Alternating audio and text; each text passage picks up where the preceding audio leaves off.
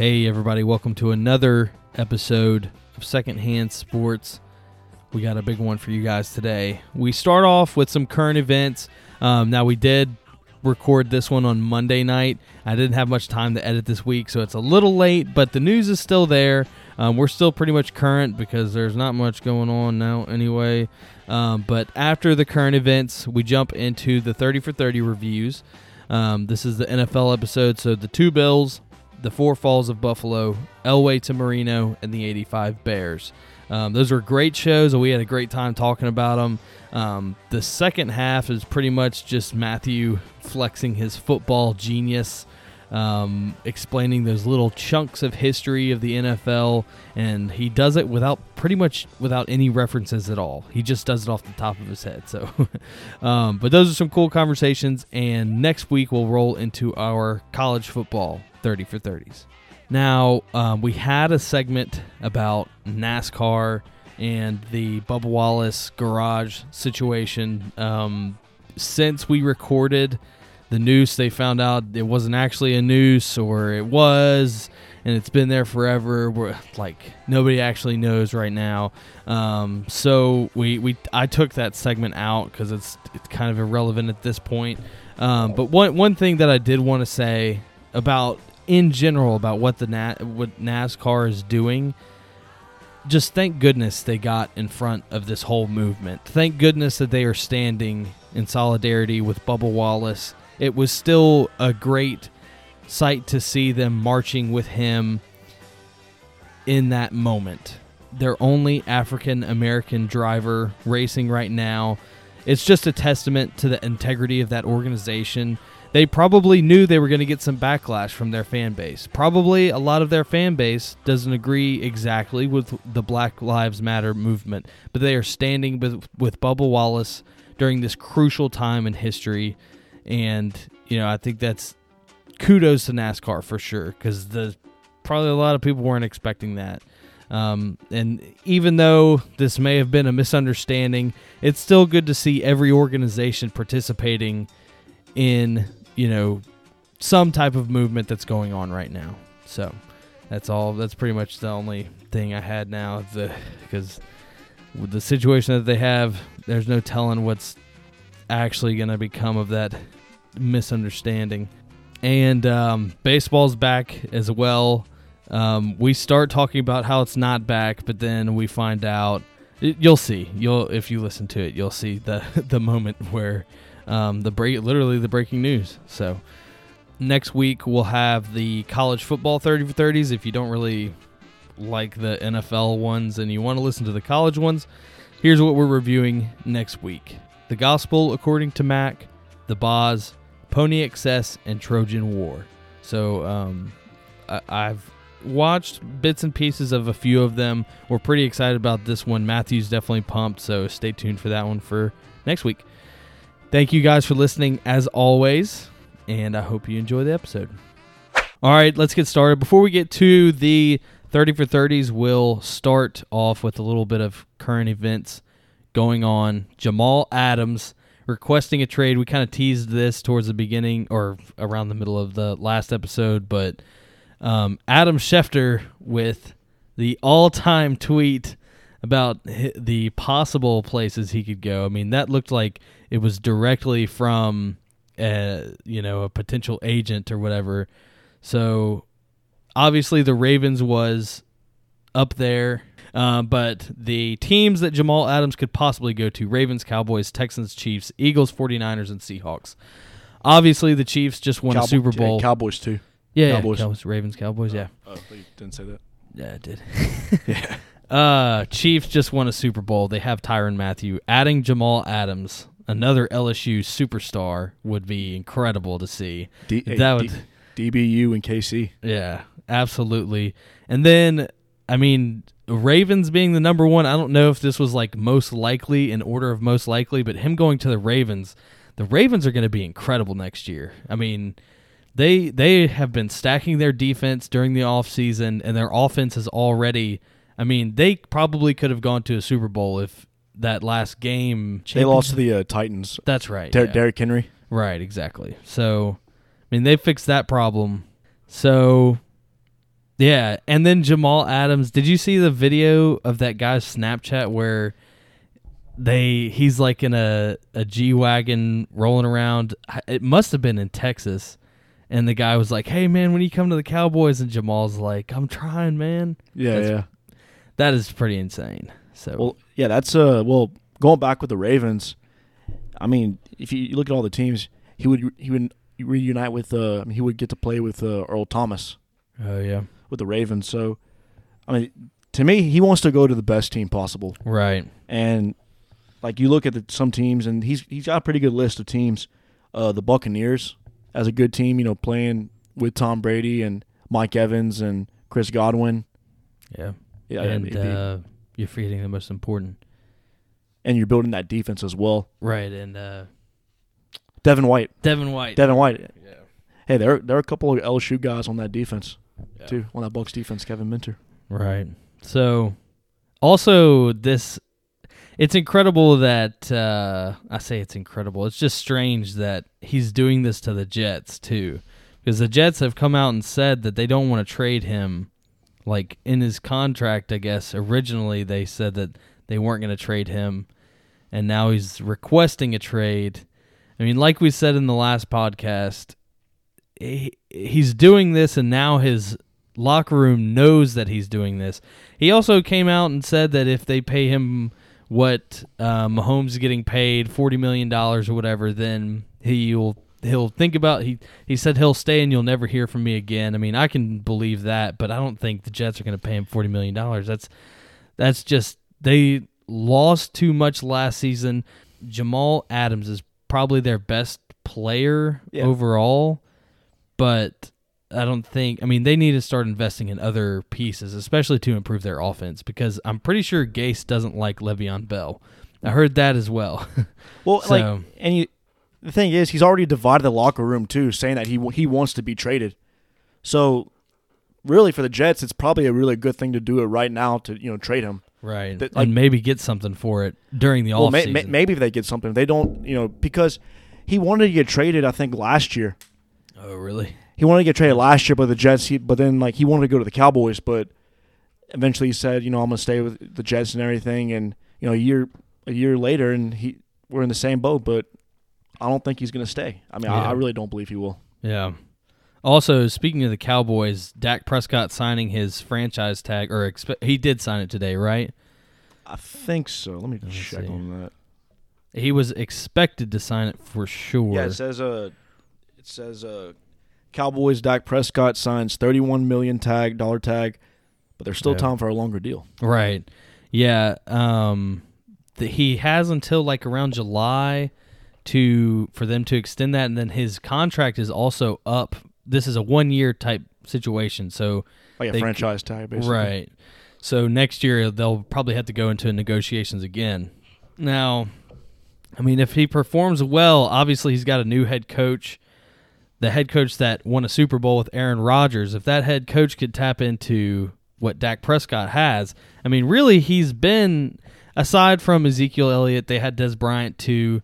I mean, the Cowboys have been pretty good personnel-wise, so I think if they try to reinvent that or refresh that offense, then, I mean, they have, when you look at their team, they have a hell of a ton of weapons. They have a ton of talent all across, especially the receivers, when you have Amari Cooper. Amari Cooper, too. That was Amari Cooper, Michael Gallup. I think they had one of the best offensive lines, too. Oh, I mean, yeah, Tyron Smith, Zach Martin. Mm-hmm. Those are two guys that are the best linemen of the decade. Yeah. They just drafted a center from Wisconsin named Tyler Biadasz. And so then if they get Jamal Adams too, I mean, well, no, and they also drafted CeeDee Lamb from Oklahoma. Yeah. CeeDee Lamb, and yeah. So I mean, I think that probably helped Dak's case also. So, yeah. When they also got to find. They lose Witten, but they got to find her. So they got to find someone at tight end. But honestly, you're not losing much. I think the receiving core. With the receiving core they have right now, especially another guy in the back that the Cowboys have. His name is Tony Pollard. He's their like an Alvin Kamara type player. He received third down back. I think he's going to be used a lot next season. So I mean, yeah, really, I think the Cowboys will be just fine. Yeah, it'll be fun to watch. Hopefully, we can get a season, please, dear God. Yes. Oh, another thing too. We can stick in football. Stay with football. Clemson, 28 players, 28 athletes tested positive for coronavirus. 22 of them were football players. And then over the weekend, we had 30 or 31 LSU. 30 LSU players. Yeah, in quarantine. They didn't test Yeah, positive, they didn't. but Yeah. they were in quarantine. I mean, this is definitely just the beginning of what we're going to have to deal with during the season. But a lot of people are so fast on Twitter. There's been a lot of reporters that I've followed just that are based in Baton Rouge that are like, yeah, there's no way college football is going to have a season. Like, I feel like they're counting it out too fast, but also it's going to be very difficult. If these players can recover, I'll feel very, very confident.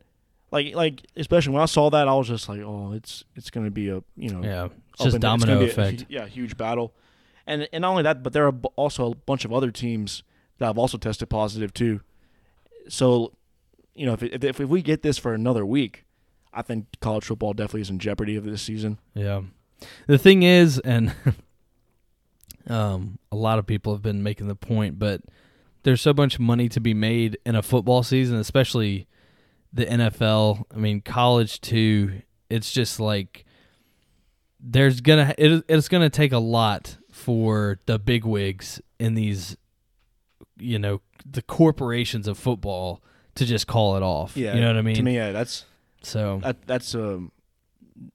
I hope it doesn't happen, but really, I think it'd be catastrophic if they did. Yeah. If they shut everything down to say we're not going to play this year because schools are going to lose money, jobs are going to be lost, Yeah. players are going to be training for a year, All right. without any football. Yeah. So That's a whole year of like that you could be in the NFL, especially for younger players. I mean, yeah, yeah, it's tough. Yeah, and to me, the solution to me is not to play it in the spring at all. I mean, I know there are some reports that we could probably do this in the spring. I just think that would, it would mess everything up. To going back to the fall, I think that they should just go right ahead. Yeah, I mean, if you look at the NBA, what they're doing, they seem to be at full steam ahead. From the tweets that I've seen, Adam Silver has come out and said repeatedly, we're still going to try as best we can to have a season because there's so much money to be made, and it's just it seems like some symbolism of coming back together and being able to play the rest of their season, it would project strength, I guess, and unity, but also you have to think about the health of the players too, and the health of all the staff, because the players are in the spotlight, but especially in a college football field, you have all the media and the trainers, the water boys, the medical staff, the coaches, because there's a ton of coaches too, everybody on that field. It's just a lot of people, a lot of fluids going all over the place, and this COVID-19 thing seems to stick to a lot of fluids, so it's going to be difficult. Unless somehow they come up with a solution to it, but that just doesn't seem likely it doesn't seem likely that that's going to happen by September. You know what I mean? So yeah, and another thing that I fear is too that college football teams are right now. There's more. What I think most likely would happen is they're going to cancel the first 2 weeks of college football, but then after that you can play weeks 3 and play on. But then when the winter months happen, like the bowl games, right, that's in the whole the conference championships when it gets colder outside. I've heard reports that schools like Notre Dame. I know Notre Dame and Louisiana Lafayette are not going to have classes in the fall. Yeah, I mean classes in December. They're going to finish after Thanksgiving. Oh, really? Because the winter, it'll be the winter months. Yeah, it might come back. Yeah. And that's especially. I mean, most of the people here listen in Lake Charles. I mean, there's a lot of cases popping up here recently. It seems to be not necessarily coming back, but hitting us hard right now, for sure. Moving on to the MLB. Once again, the negotiations are being extended. As of today, the Players Association voted against the proposed. It was a 60-game season, and it was less than what they had agreed to in March.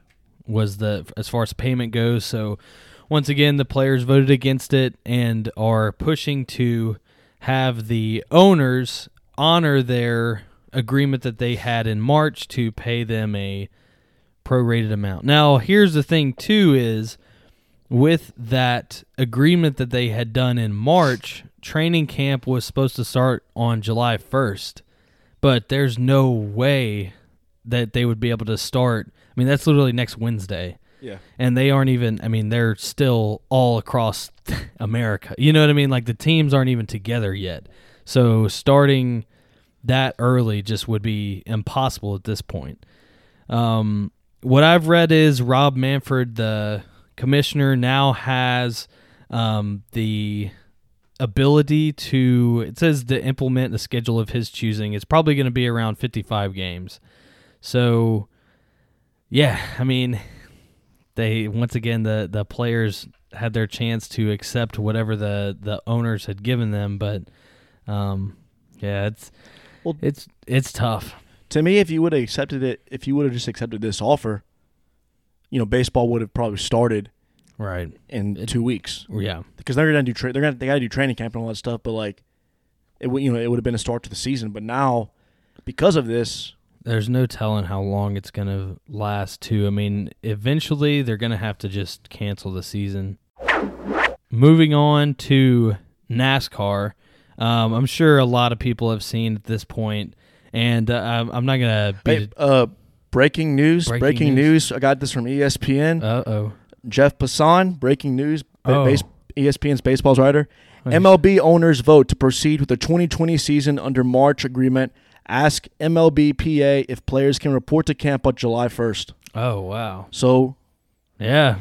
Wow. We're gonna have baseball. Yeah. We're gonna have baseball. Just when we were telling you we weren't unsure, we're gonna have baseball. Wow. Holy smokes. I don't think that's ever happened before. Yeah, the players get what they want like that. Well, like everybody was tied up, really. I mean, well, I'm talking about like we got breaking news. Oh, breaking news during a podcast. Yeah. Yeah. Well, the other breaking news that you had was Ole Miss is retiring Eli Manning's jersey. Yeah. That's the other thing that we saw earlier. Yeah, his jersey along with Archie Manning's jersey and Chucky Mullins. Yeah. Chucky Mullins, number 38. Yeah, well, there it is. Yeah, so I guess they'll start training July 1st. MLB sets a 60-game schedule starting July 24th through 26th. Spring training starts July 1st. Big day for baseball tomorrow. Yeah, I mean, that's pretty big. I mean, like we were saying before, now they're probably going to be one of the only sports on. I mean, besides basketball, if they can, get their people healthy and safe and secure. That's another thing about this too is, once people start getting sick, it's going to be tough. But yeah, well, especially like if say like Jose Altuve, I'm gonna name some names like Aaron Judge, Jose Altuve. Who's the guy from Bryce Harper, Mookie Betts. Yeah, just like those guys. If one of those guys gets sick, would the MLB consider if those that's the face, those guys are the face of the game right now. That's the money makers, Mike Trout, and yeah. So it'd be very questionable. But honestly, for me, because baseball, the sport it is, everyone's spread out on the diamond in the diamond. Yeah, and unless you're in the dugout though, that's the only thing. Yeah, yeah. But wasn't there a plan where they were gonna they were all going to sit in the stands. They were all going to sit in the stands, and they were going to play in Florida and Arizona. That is true. That was the first thing that came out. That would be yeah, pretty incredible. It's happening so fast too. What I've heard about the NBA is they're trying to do like a bubble thing to where they like building a bubble over the arena. Yeah, that's crazy to me. But I mean, we'll see how it plays out. The NBA is definitely by far one of the most progressive leagues as far as, players' rights and making it more of a players' league compared to like baseball where it's a team oriented and things like that. So, I mean, it'll be interesting to see how this all plays out. I mean, we're just talking about how everything is so fragile right now, college football and NFL. I mean, there's no telling how they're going to solve these. We've never had these kinds of problems before. They're really innovating right now with getting these people back on the field and the courts and stuff. Yeah, so. think outside the box, basically. Yeah. Yeah, the RBC Heritage this weekend. Webb Simpson defeated Abraham Ancer with a score of -22.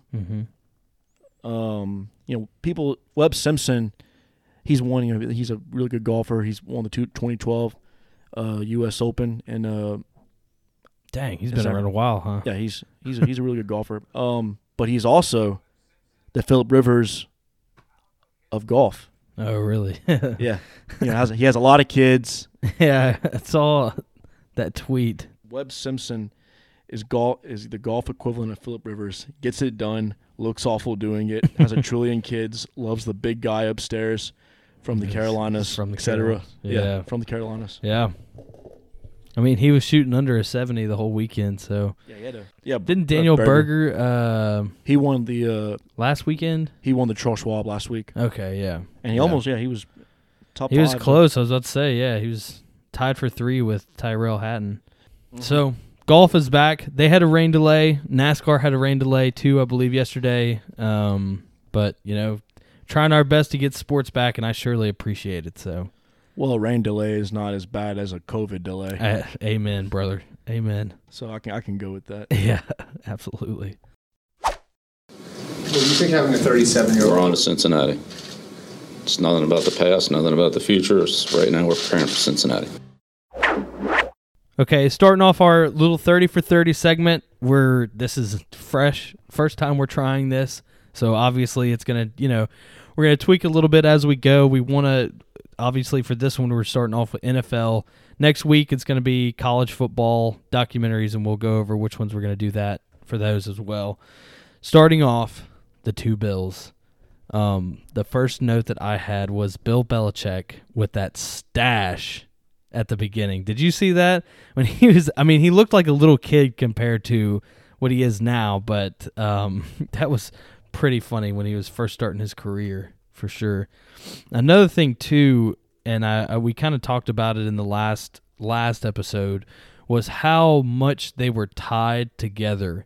Like pretty much everything Bill Belichick did as far as career-wise was influenced by Bill Parcells. Mm-hmm. And so, I mean, that to me, I had no idea before I watched this. I had no idea they were that, tied to one another. Yeah. And that made it even more. And obviously, I mean, I say obviously, there were so many players that said that like they didn't like each other and there was bad blood. But I mean, it seemed like at this point they were just two old coaches. You know what I mean? They put that behind them if there was any animosity there. So both coaches were very, very different. Bill Parcells, I think Bill Parcells is one of the greatest coaches to ever coach this game. Absolutely, because you look at how, one Bill, Parcells was very in your face, but eventually like everything would play out. Then you would understand, okay, that's why he did all that stuff. That's why he said that's why the man is who he is. Mm-hmm. And like Belichick was kind of like a scientist basically. Yeah, doesn't look like LT said. He doesn't look like a football player at all. Yeah, but he knows his football. Right. Yeah, absolutely. And I have that on here. I loved watching the tactical defense. Like it wasn't Tyrann Mathieu flying out of nowhere. It wasn't Richard Sherman, the Legion of Boom. It was just a tactical, I can't say that word, tactical defense. I mean, they're playing, it's Bill Belichick's out there playing 4D chess, just like he is now. Every cutback lane is filled. I mean, it just got me pumped. Because, I mean, as a defensive, I like watching defense more than offense, just in general. That's just the position I played. But it just seemed like nobody was trying to be a hero, just across the board. I mean, it's just a tactical defense. Also, another note that I had was Bill Belichick was the defensive coordinator for one of the most ferocious linebackers of all time in Lawrence Taylor. Like, Exactly. just, I mean, you watch those highlights, and I've seen him a bazillion times, but, yeah, it's just ferocious. So, Yeah. Something that caught me in the documentary, like you said, of how they were connected. When Bill Parcells retired, because he retired for a year, and then Belichick was supposed to be a successor in New York with the Giants, but he Right. went to the Browns. People were saying, man, Belichick should have been the head coach. But then, Belichick does his thing in Cleveland, and eventually it fails out after the Browns decide to move. And Parcells is, being a broadcaster for a couple of years. But then eventually, he goes back. He goes to the Patriots, becomes their head coach, an organization that just hadn't been winning for a couple of years. mm-hmm. And 1996, after Belichick was fired, Belichick was the assistant head coach and defensive back coach with Parcells. Mm-hmm. They made it to the Super Bowl and they lost. And then, Parcells was talking about like the bag of groceries or something like that. Yeah. Saying that like he should be the head coach of the Patriots, or I think because him and Kraft were banging heads. Yeah. And when Parcells left to go take the head coaching job with the Jets, who that season '96 were 1-15. And that's the thing about Bill Parcells. He's a builder. Mm-hmm. With the Giants, he built them into a great team. But with the Jets and the Patriots, who were two of the worst franchises went before he took over, Right. and just took them to Yeah. one. Yeah. But and Belichick joined him in New England. I mean, with the Jets as a defensive coordinator. Eventually, Parcells was going to step down, and Belichick was going to be the head coach, and he was the head coach Yeah. for 30 minutes. He decides, I'm not doing this job, and has that press conference. And, I don't know how to word this, but like the stuff that happened at the end of New England between Kraft and Parcells. the same thing happened with at the Jets with Parcells and Belichick, because Belichick, is like, look, I'm going to leave and be the head coach of the Patriots. Right. Because like the whole reason why Kraft didn't want Parcells to go to the Jets was because you're in the same exact division. Yeah. But yeah, it's an interesting story, and leading up to one of the best, 2 decades of the franchise, 2 decades of football in the Patriots. It's pretty incredible. Another thing that I noticed, and this is kind of a running theme for all of these, is how much they're connected. Because I watched the 2 Bills, and then I watched the 4 Falls of Buffalo, and the Bills had pieces of Belichick's story in there also, kind of tied in there. I mean, it's really, we're watching the history of the NFL, some of the highlights of the history of the NFL. And so, yeah, also one note that I had was Pete Carroll was with the Patriots. I had no idea that was a thing. That was weird to watch him with anybody other than USC or the Seahawks. Well, not only the Patriots, he was also the head coach of the Jets too. Him and Parcells faced each other, and then the Jets lost their playoff game, like a game to go in the playoffs in 1994 to Dan Marino's fake spike. Yeah. They lost to that, and I think that's when Pete Carroll, they Jets fired Pete Carroll, and they hired, look him up, Rich Kotite. I got no clue. You can look that up after. I got no clue who that is. When it's too tough for them, it's just right for us. There's no place else you'd rather be than right here, right now. When it's too tough for them, it's just right. Moving on, the 4 Falls of Buffalo. I mean, incredible story for sure. Probably, I think this was probably the best one out of the 4. I liked the 2 Bills in this one the most, because they are remembered as the team that lost 4 Super Bowls in a row. But now, and they made it a point in the documentary, they are now the team that made it to 4 Super Bowls in a row. 4 straight in a row. Yeah. I mean, that's incredible when you think about this. The length of an NFL season is insane. So yeah, the Bills in those 4 years, you're playing 25 games a year. Basically, you played over 100 games in the past 4 years. Yeah. So I mean, it took a toll on them, but it's one of the greatest. I think it's honestly one of the greatest dynasties of all time, even though they didn't win a Super Bowl.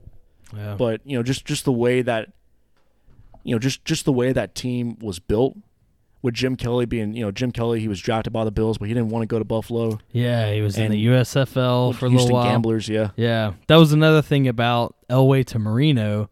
They showed a little bit of Jim Kelly too in there. Yeah. It's just interesting. I also liked it how they talked about his cancer fight. Yeah, And the part when he was at Niagara and he was saying, I have no regrets at all. Yeah. I love my career. And that part got me. That was this is a guy who is basically the symbol of the symbol of the Buffalo Bills. Yeah, The symbol of, when they were successful. when you get the guy, the symbol of, getting back up after you've been knocked down and going back at it again. Right. There was a quote that Marv Levy said. Marv Levy was the head coach of the Bills, by the way. Just some of you young people didn't know, but there was a quote and it said, "Fight on my men," Sir Andrew said. "A little I'm hurt, but not yet slain. I'll just lie down and bleed a while, and then I'll rise and fight again." Yeah. That's the symbol of that Buffalo Bills team, basically. Goosebumps. Yeah. Goosebumps. And then the other one, there's so many good quotes in this one. When it's too tough for them, it's just right for for us. Man, that was I was like, Yeah. golly, that's what a mentality. You know what I mean? And it's really true. And that's another thing about this documentary is it's not only this team, it's this city. And that was one thing that Scott Norwood was saying over and over. He was confident he could make the kick. He missed it, and he looked torn apart. I mean, he looked like he was shredded, but he faced the media immediately after that. He answered every single question. He didn't go and hide in a closet. He faced every single question. He made a speech in front of the entire city, and they embraced him. the city embraced him, and that's just that's what the Buffalo Bills fans are still like that. Absolutely. They're jumping on tables. Yeah. They're doing all this stuff. Bills but Mafia. playing in and they have an outdoor stadium in the worst conditions you can imagine. Yeah. But yet those fans are still very, very passionate about the Bills organization, about the Buffalo Bills, and that's what's really, really. I think it's really, really cool. Absolutely. And now Josh Allen, I mean, they could make a run here if they start putting some pieces together. I mean, the current Bills team is looking like they could put something together. The other thing, and Matthew said it earlier, what Kenny Davis said about that wide right kick. Oh yeah, the Bills running back Kenny Davis has a really good quote from the documentary, and people were asking, maybe had he been farther, closer, maybe he would have made the kick, because Scott Norwood's kick looked good. I mean, right? It was they talked about it, yeah. and people they were saying it was in terrible conditions, and all that, but that kick he hit that kick really, really good. But the Bills' backup running back, Kenneth Davis, said something, and I laughed so hard about it. He thinks that Scott Norwood missed that kick was missed because the Apache helicopters that are flying over Tampa Stadium. Yeah, blew it wide right. Yeah. That was tough. Yeah, that was the start of the Persian Gulf War that same day. Right. On Super Bowl Sunday, Whitney Houston singing the national anthem, one of the best national anthems of all time. I mean, yeah, very America, especially with the Bills red, white, and blue. Yeah. I mean, you And could the Giants, tell yeah. before. I didn't know much about Scott Norwood before this, but I could tell when they first started interviewing him or showing his interview, I had notes like, man, this guy looks torn apart before he even got into the story. And I mean, he gets emotional multiple times. I don't blame him. I mean, you have the city resting on your shoulders. But I mean, and they talk about it in the documentary, it was 46 yards away in grass. He'd never kicked in grass before. He'd never kicked that long of a kick before. In the Super Bowl, with 8 seconds left in the game. Yeah. I mean, the pressure was on for sure. One other thing that I had was O.J. Simpson is just in it. He's in it. Like multiple times, and they don't even address oh yeah, also OJ came out of locker and all this stuff. Yeah. He's interviewing people. It's just funny to see him before the spiral out of control that he just went there, down, and it's 1993. Right. It was the footage from the game versus the Oilers. They're the big greatest comeback in NFL history. Right. Yeah. Which I got a couple of things on that, but you got anything else? I was just gonna say it's funny that at that point in history he was one of the best running backs of all time, if not the best, and the best Buffalo Bill of all time, and so he was still just kind of hanging out. Yeah, It's just funny. good. That was a good time to be OJ at that point. Absolutely. But after that, Yeah. it got pretty bad. And then also what they said was they had so little time to rest in between seasons, and that's kind of a testament to what the Patriots have been going through here recently, is they get all the way to the Super Bowl every year. You have a much shorter off season than a team that doesn't make the playoffs. And so and you have preseason as well. Yeah. And you're playing, 16 regular season games a year. Yeah. So to me, it took a toll. It took a toll on them, and to me, I just want to explain this a little bit. But you look at the 4 Super Bowls they played in; they weren't going to beat the Dallas Cowboys in those Super Bowls. At that point, they were done. The Cowboys were, started their dynasty was beginning. Mm-hmm. They had one of the youngest teams. They had Jimmy Johnson as their head coach, and they could have been honestly that team could have been one of the best dynasties of all time. But I can talk about that later. But they weren't going to beat the Dallas Cowboys in those last 2 Super Bowls. They definitely were not going to beat the Washington Redskins in the in Super Bowl and the second Super Bowl they played in, because the Redskins football outsiders rated that Redskins team as one of the greatest teams in NFL history. They finished 14-2. The quarterback Mark Rippon. You probably never even heard of Mark Rippon. Yeah, no. Mark Rippon, had a All-Pro season basically, and he became like the 3rd Redskin quarterback to win a Super Bowl. Their head coach Joe Gibbs, he was the first coach in NFL history to have win a Super Bowl with 3 different quarterbacks: Joe Theismann, Doug Williams, and Mark Rippon. Yeah, but that first one against the Giants. Yeah. That was the best opportunity to win a Super Bowl to me. Absolutely. They could have won that one. Maybe they could have lost the next 3. Yeah. But I think had they won that one, it would have meant a lot more. A lot of things could have changed. Yeah. But honestly, I think that just makes the story even greater. Yeah. The Bills, got there. And usually teams they'll get there and they'll lose, and then you may see them there again, but sometimes you don't see them. But the Bills went 4 straight times. Yeah. Like in the 1992 season, in the playoffs, they were playing the Houston Oilers. They were down 35-3 at halftime. Frank Reich came in for an injured Jim Kelly and led the greatest comeback in the history of the NFL. Yeah. Won that game, I think, 38-35. Well, I forget the final score. 38-35, yeah. Yeah. Ding! But, hey, Burke, you know what Bills stands for? What? Boy, I love losing Super Bowls. Yeah. that was funny, too. I saw that. Pretty incredible story. That was probably my favorite one, just thinking about now. Just the story in general. Yeah. But and it really is true, and you hear it all the time from kickers or teams that lose to a kick. It's like they shouldn't have been in that position anyway. They didn't really come too hard on Norwood for that first one. But that was definitely the game that I thought that they could win. Yeah, the most out of all the Super Bowls. Well, it was the closest score. I mean, Bill Belichick had a very good game. His game plan.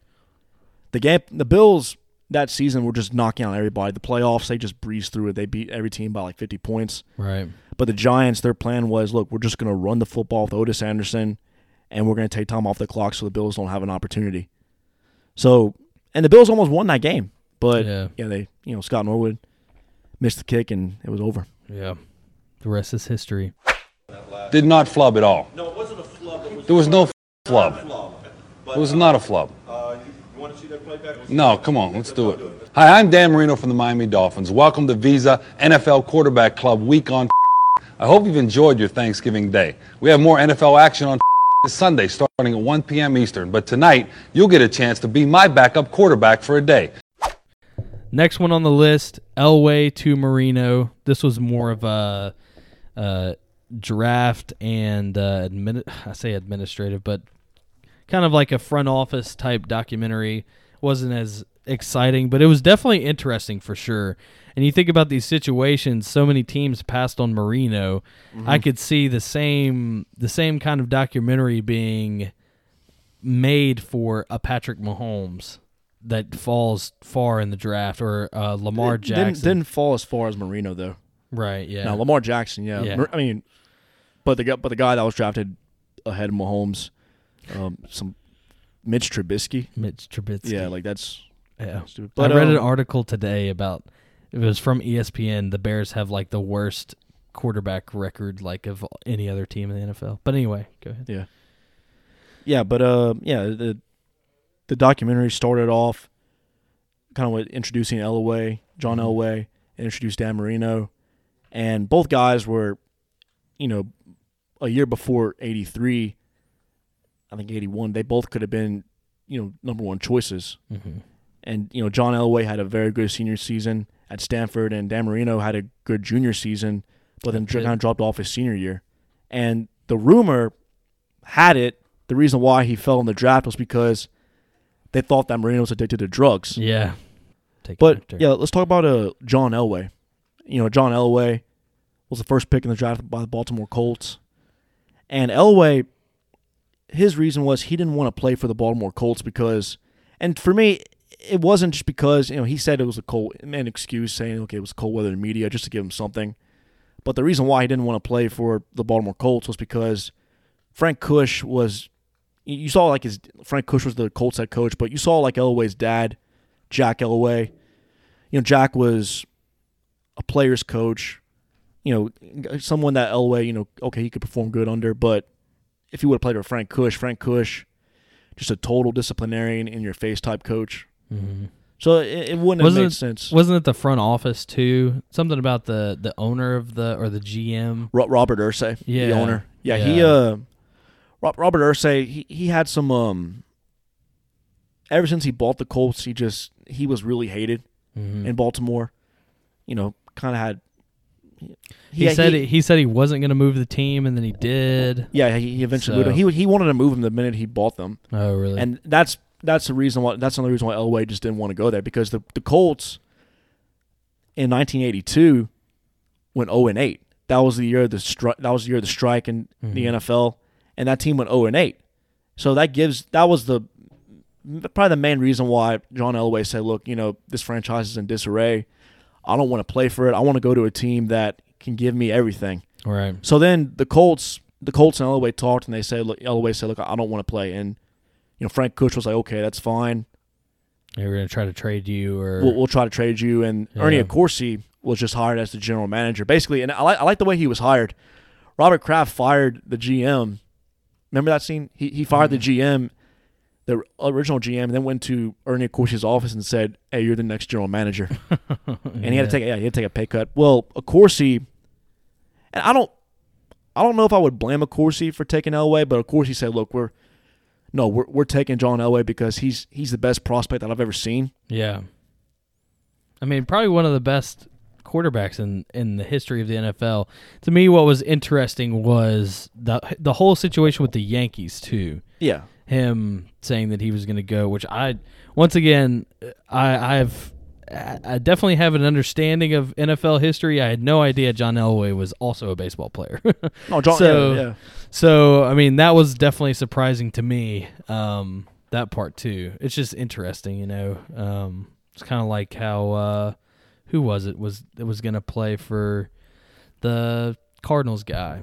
Kyler Murray. Yeah, he was debating on playing baseball too. It's the same type of situation when you have these, super duper athletes. Two-sport guys. Yeah, it was probably way more rare back then because there was a less of a players' rights mentality type thing.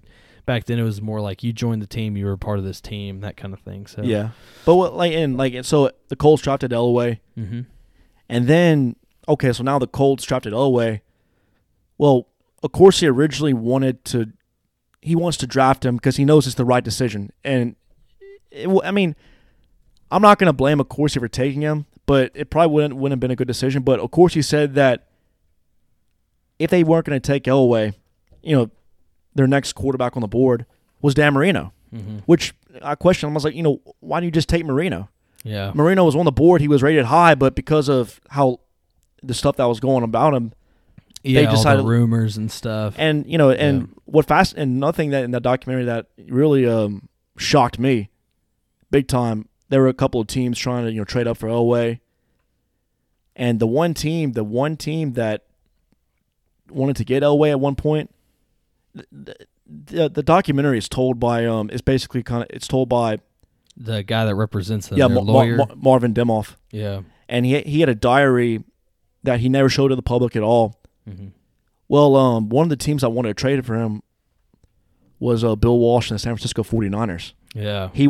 Bill Walsh wanted to trade Joe Montana, a guy who had won a Super Bowl for you for 15 months earlier in 1982. Unbelievable. He wanted to trade Montana to get Elway because Bill said, look, Bill Walsh said no one's position is safe. Mm-hmm.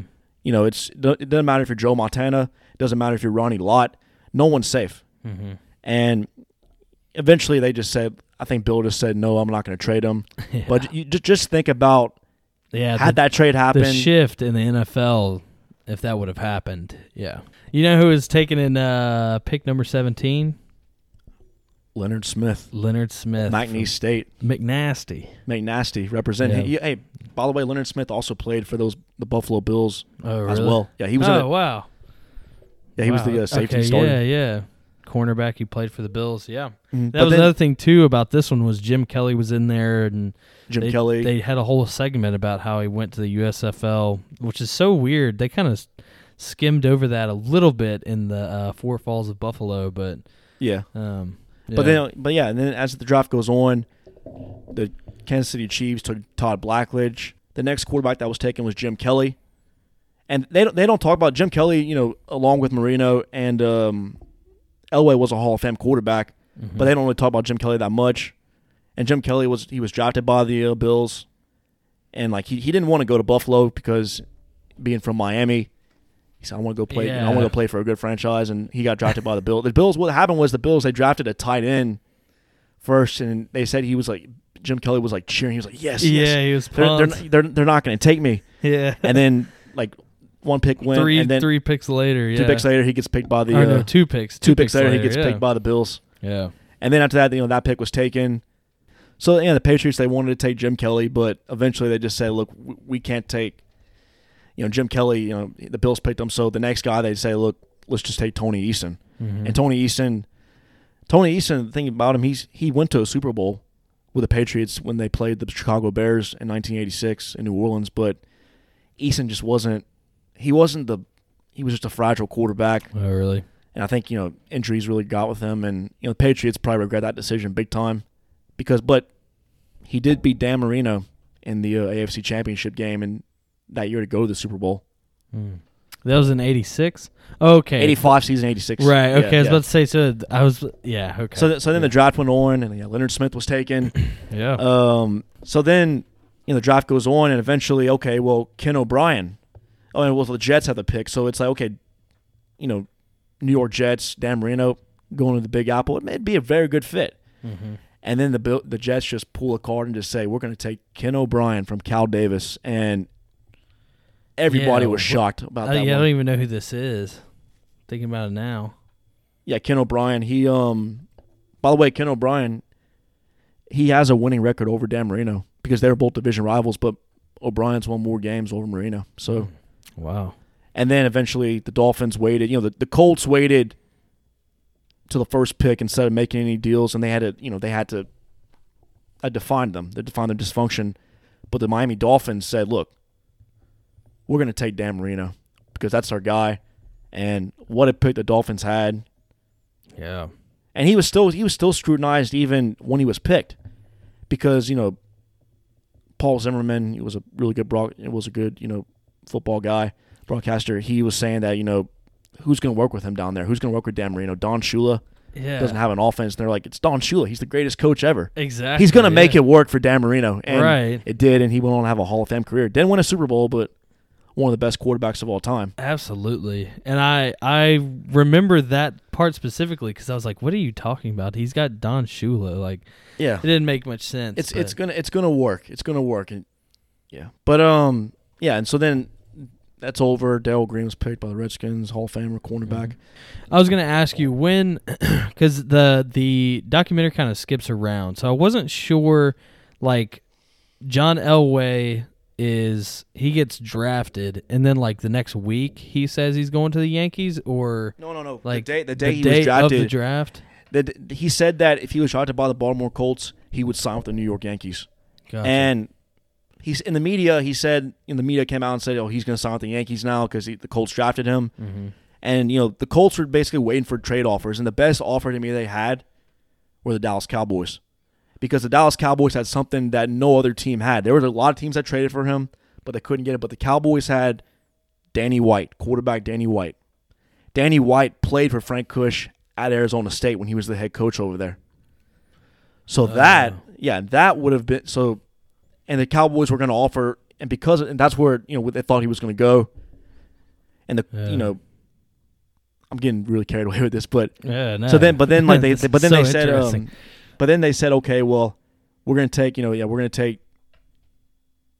to trade Danny White to get John Elway, and eventually Bob Irsay, the owner, started negotiating.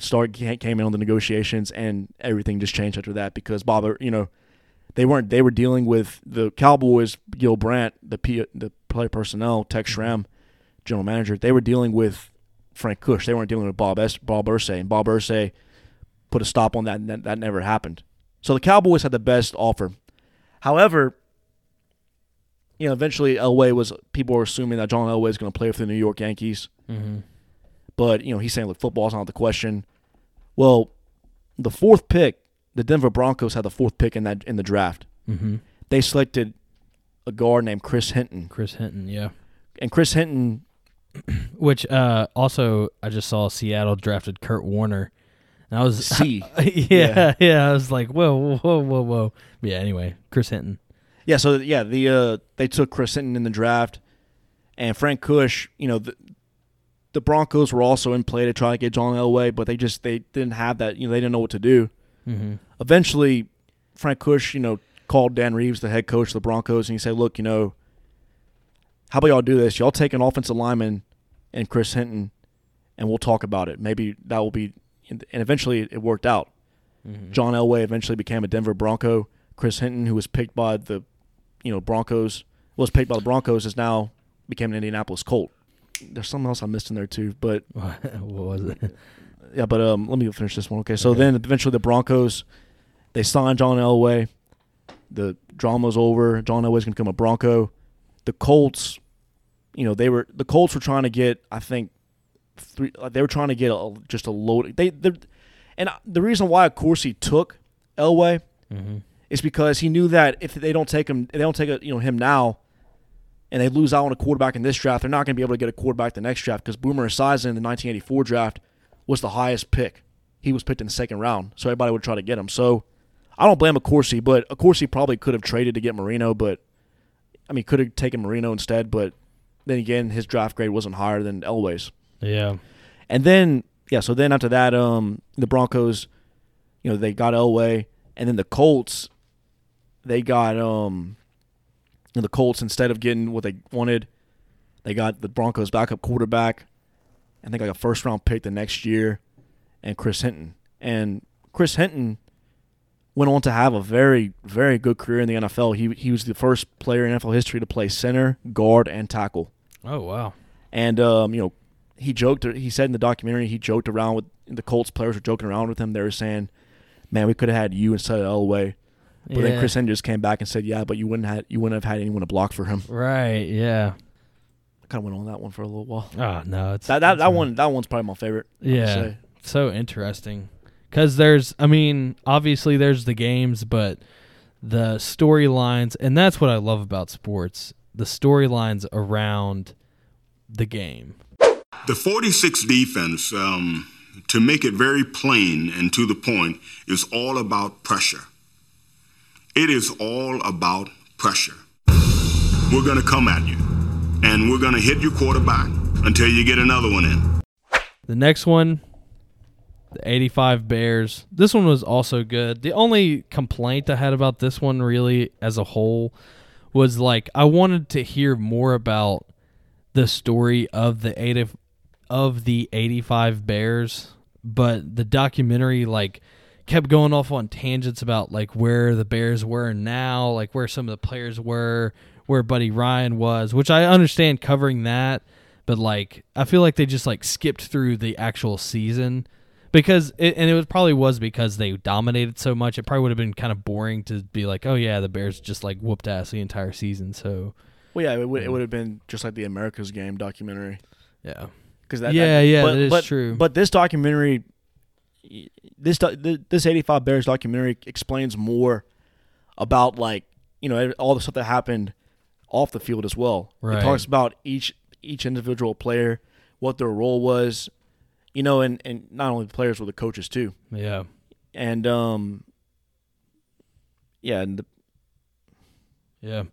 To me, I mean, the one that stood out the most was Mike Singletary. I think they did that on purpose, and he was probably, I think, when this one came out, he must have been a head coach in the NFL at that point. I can't remember when did this one come out.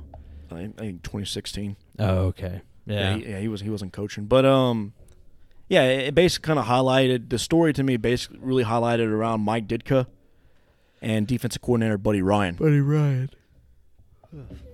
And Buddy Ryan. Yeah. Yeah, and like, you know, Buddy Ryan, when basically it starts off talking about Mike Ditka and what he was with the Bears. He was a Hall of Fame tight end, first tight end to have over 1,000 yards in a season in 1963. Mm-hmm. And eventually, him and, you know, Papa Bear George Halas just came at each other, and they just realized that, you know, this is not going to work. And, you know, he left, went to the Philadelphia Eagles, and then, you know, just had a very bad career there. But then Tom Landry signed Mike Ditka as a tight end. He played for the Cowboys for a couple of years, and eventually Landry made Ditka a assistant coach on the team. Right. Yeah. And, you know, Landry, you know, Ditka coached there for 1 Super Bowls, but he wanted to go back and be the head. He wrote a letter to George Halas saying he wanted to go back and be the head coach of the Bears. Mm-hmm. And George Halas gave, you know, they reconciled and went over their differences, and eventually he became the head coach. Right. And they were talking about how they only paid him $100,000, and Ditka was like, I didn't care what I was getting paid. I just wanted to be the head coach of the Bears. You know what I mean? And that's a football guy right there. Oh, he's a football guy with the cigars and everything. Yeah. I love it at the end of the documentary when it just shows like the players and the like it's the that song playing. That song, yeah. I mean, and it's just like I watched this documentary. I was in my house all alone, but if you watch the ending of the 85 Bears, I watched this one in my house all alone. The volume turned up all the way, and man, I just wanted to run through a brick wall. I was about to. It was incredible. That was really cool, and but yeah, it highlights the players. It highlights their quarterback, Jim McMahon, and Jim McMahon was, you know, he's an NFL character.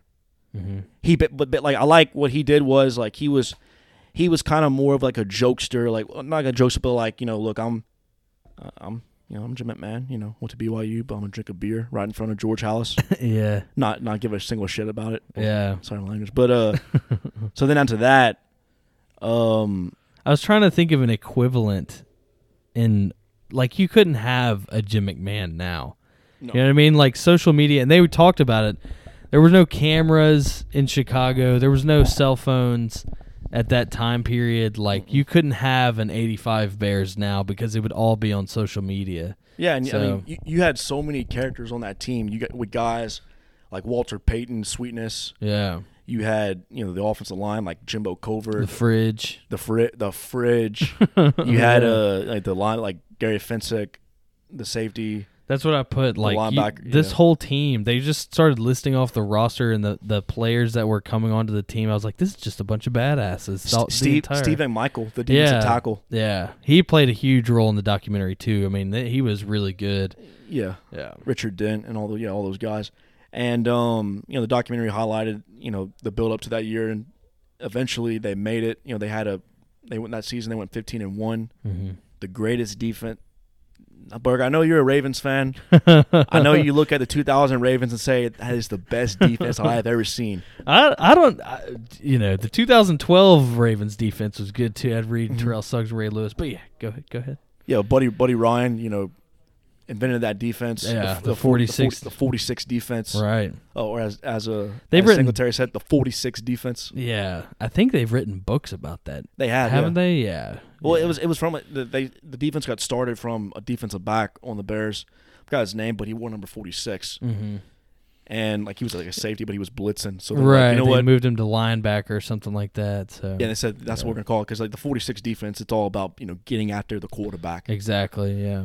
And you know, it also kind of talks about like Mike Ditka and Buddy Ryan's strained relationship. Mm-hmm. You know, the defensive players, before Ditka was hired, they wrote a note to George Halas saying, "Look, we want to keep Buddy Ryan," and eventually they saved his job. And then Ditka got hired, and Buddy's saying, "I'm the best coach here. I should be the head coach." And him and Mike Ditka never got along, but together they built one of the best teams in NFL history. They went 15-1, and they one thing they probably could have went 16-0 too. They could have, and that loss was to Dan Marino and the Miami Dolphins. At that time, Dan Marino was the best quarterback in the league. He had a second straight All-Pro season. Mark Duper, Super Duper. Mark Clayton.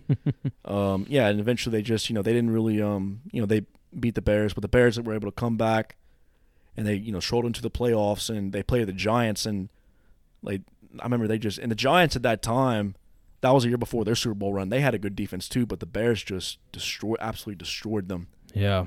And that's another thing too, is Bill Parcells was in this one too. I mean, it all comes full circle. You're literally watching the highlights of the history of the NFL, recent history anyway. Yeah, and then so then they talk about so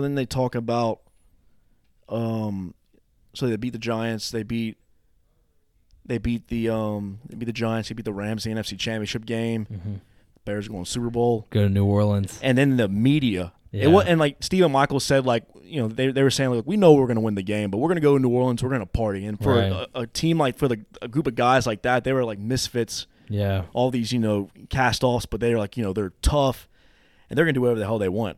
So they got to New Orleans, and they were all just getting hammered, and then the media was just like the media was just attacking them, like, because I mean that's what they were, like the fridge. Yeah. The endorsements. I mean, the guy was a 370-pound defensive lineman from Clemson, was too fat. That's what Buddy Ryan said.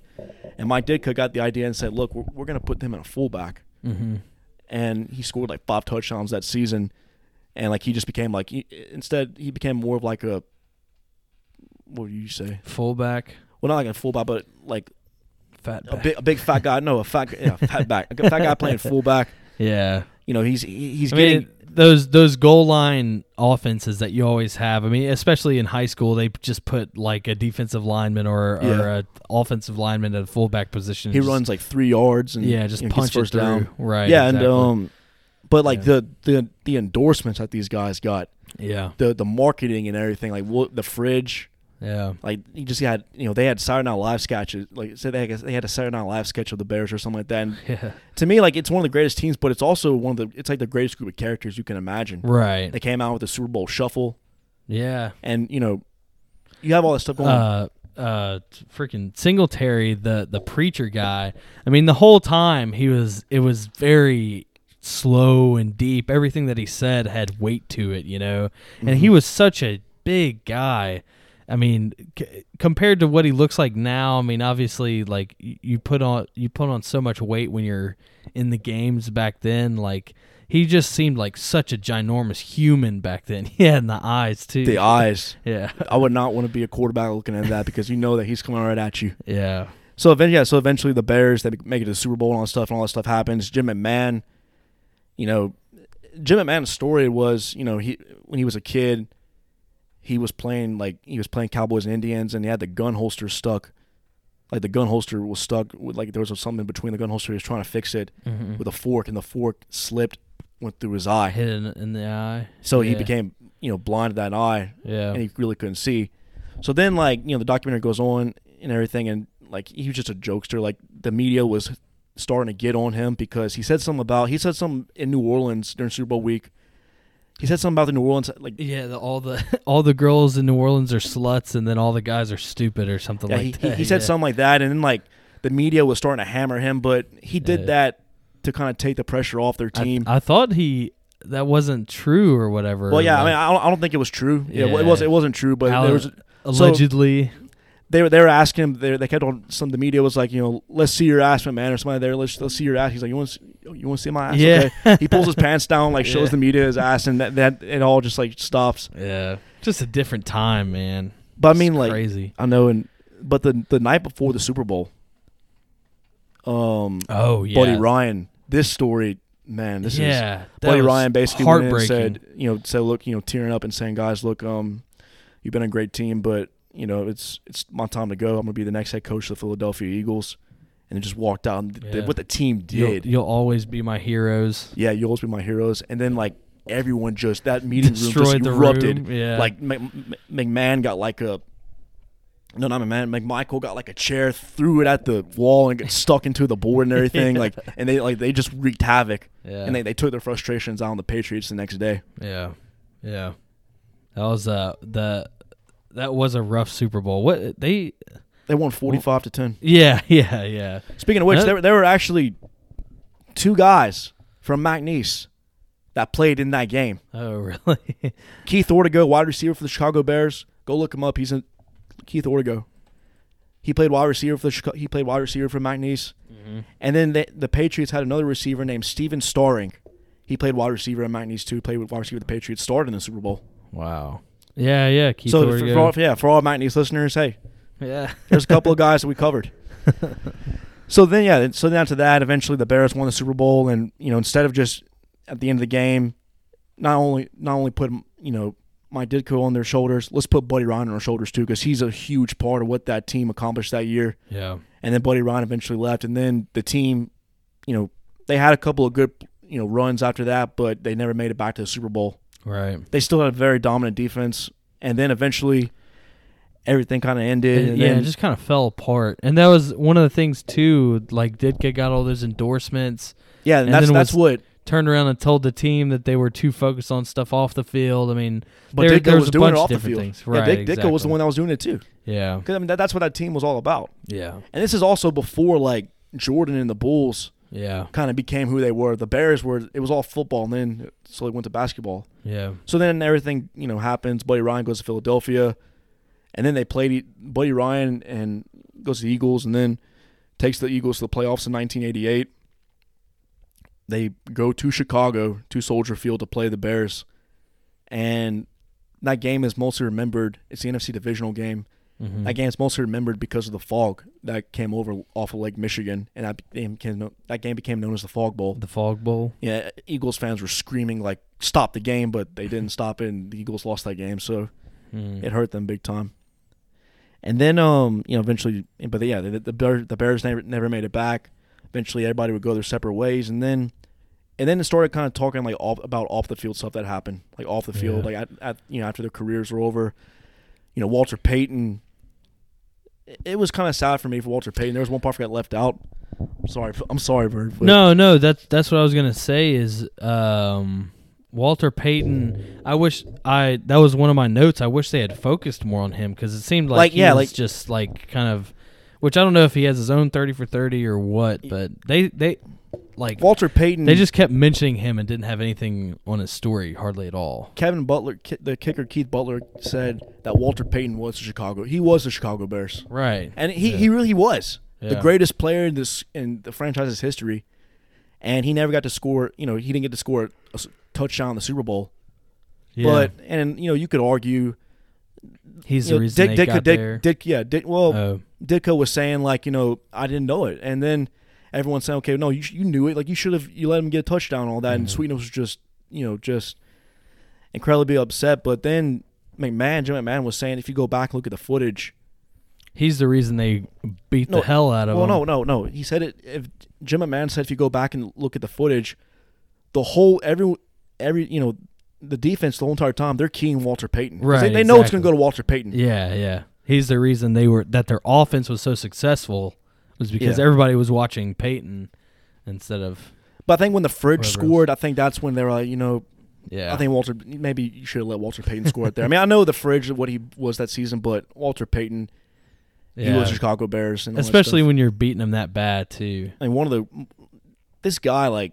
Probably one of the best running backs of all time. You look at what he has done in his career. This guy didn't just lead rushing for the Bears. He was their best receiver for a couple of years. Yeah. He carried the Chicago Bears for 11, 12 seasons. Right. And eventually, he retired, and then they did. I say they did make that a point in the documentary where they were talking about how.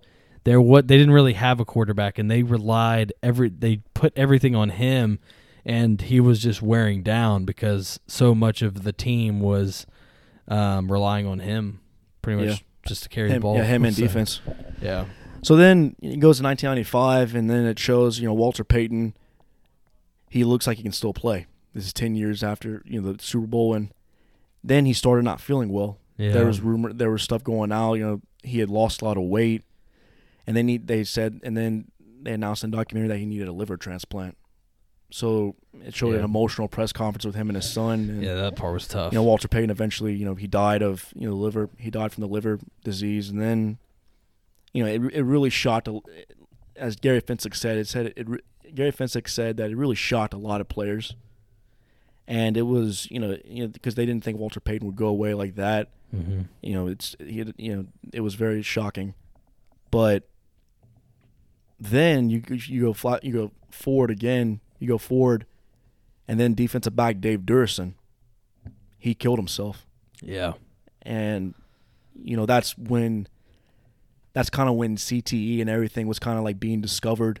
Right. In the NFL. And Durison was one of the first guys that, did that to himself. And then, a lot of Bears were like talking to, they said Durison, he just wasn't himself. He said he just wasn't really feeling well. And then he did that to himself. And then the other players were talking about it.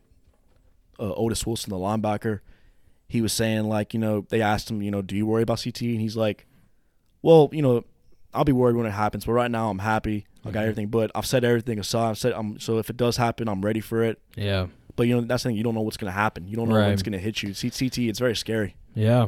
And and I think they made it a point to ask them about that too, because they kind of had that little segment after his suicide where they were like, would you do it all again? Would you change anything? And they were like, nah, do it again today, Do it again. And I thought it was also, they kind of ended it on a positive note with Jim McMahon going through the treatment for his CTE, because he was talking about his migraines. He was having the same things, but then he went to that guy. He went to that guy in New York.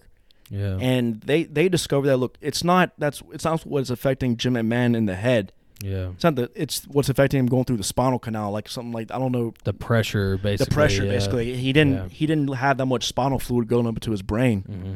So he went to New York and got this thing where they tapped his they tapped his neck, his temple and his spine. Yeah. Like he had it looked so satisfying. He had those. I know. I would. I was like, oh man. He had those depression, suicidal thoughts. Yeah. But he got that once. He said once they did that, he felt like a toilet just flushed in his brain. Right. Yeah. And I like that they kind of ended it on a. Yeah, the damage that was done is done. You can't reverse that, but you can, at least he can do those treatments, and he seems better than ever. Yeah. I mean, still devastating, but he seems good. He seems okay. Right. It was sad that seeing Buddy Ryan in the shape that he was in. That part was he was one thing. I don't know. They didn't do anything with Rex or Rob Ryan at all. No, they weren't. They weren't even in, because they weren't really a part of it. Yeah. I mean, Buddy was still alive, and and Buddy was about 80 years old, and just in terrible shape. Yeah, and Singletary, visiting him and all that. Yeah. And then eventually, what was pretty cool at the end, the same letter that his defense wrote to him, saying that thank you for saving my job. And then it talks about, and then he wrote a letter back to his players, his defense, saying to my guys and stuff, and just my thanking heroes. them, my heroes. You'll always be my heroes, and thanking them and all that stuff. And Mike Singletary just broke down. I was like, oh my gosh, this is just insane. This is great. Yeah. And then and then like you said, it shows the music, like the that song, man. That part. I don't even know what it's called, but they play it. Like Friday Night Lights, I think, had it too. I have it on my phone. It's called the Mighty Rio Grande. The Mighty Rio Grande. This Will Destroy You. That's who it's by. Yeah. It's like 10 minutes long. Yeah. Yeah. Good way to end it for sure for that one. Yeah. But question, Berg. Is the 85 defense better than the 2000 defense? Ooh. That's a good question. That's a good question. I think the savagery, the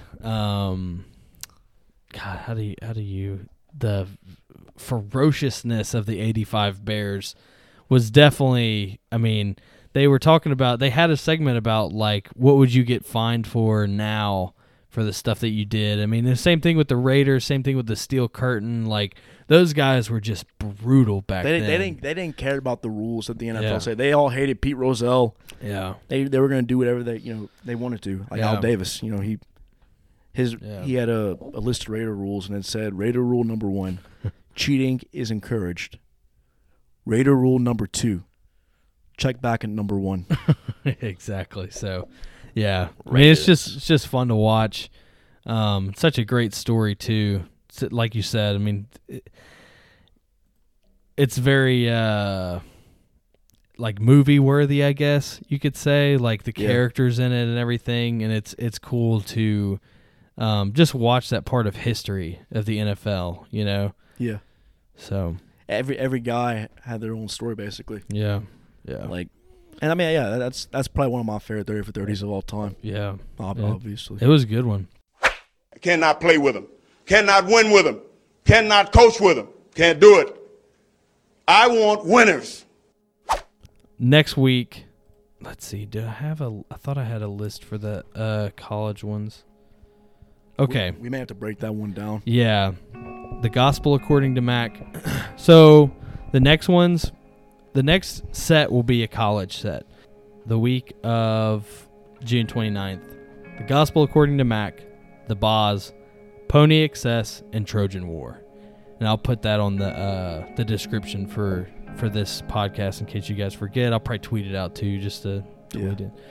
And then we'll probably do something like the U Part 2, Catholics versus Convicts, for the next one. So yeah, we'll find like another one pretty easy. I mean, that shouldn't be that hard. Yeah, I like that better. Yeah, that should be good. The Boz is a good one. I've never seen the Gospel According to Mac. I've seen pieces of Trojan War, so I'm pretty excited. That NFL one was a good set. That was fun. So yeah, college football, like this one.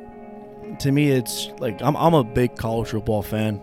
Yeah, and I've enjoyed these like much more. This is one of the reasons why I became a fan of college football. Watching Pony Excess. Yeah, watching this is it's so pure. It's pure. Yeah, pure exactly. Pure sports. Alrighty, so we loved having David on. If you're listening, thanks for coming on. That was an awesome interview. I thought that was probably one of the best as far as information goes. Very insightful as far as for McNeese Athletics and the future of college sports coming up. So, yeah, it was a good episode. Thank you guys for listening. I'm Zach. I'm Matt. And we'll see y'all next time. Farewell.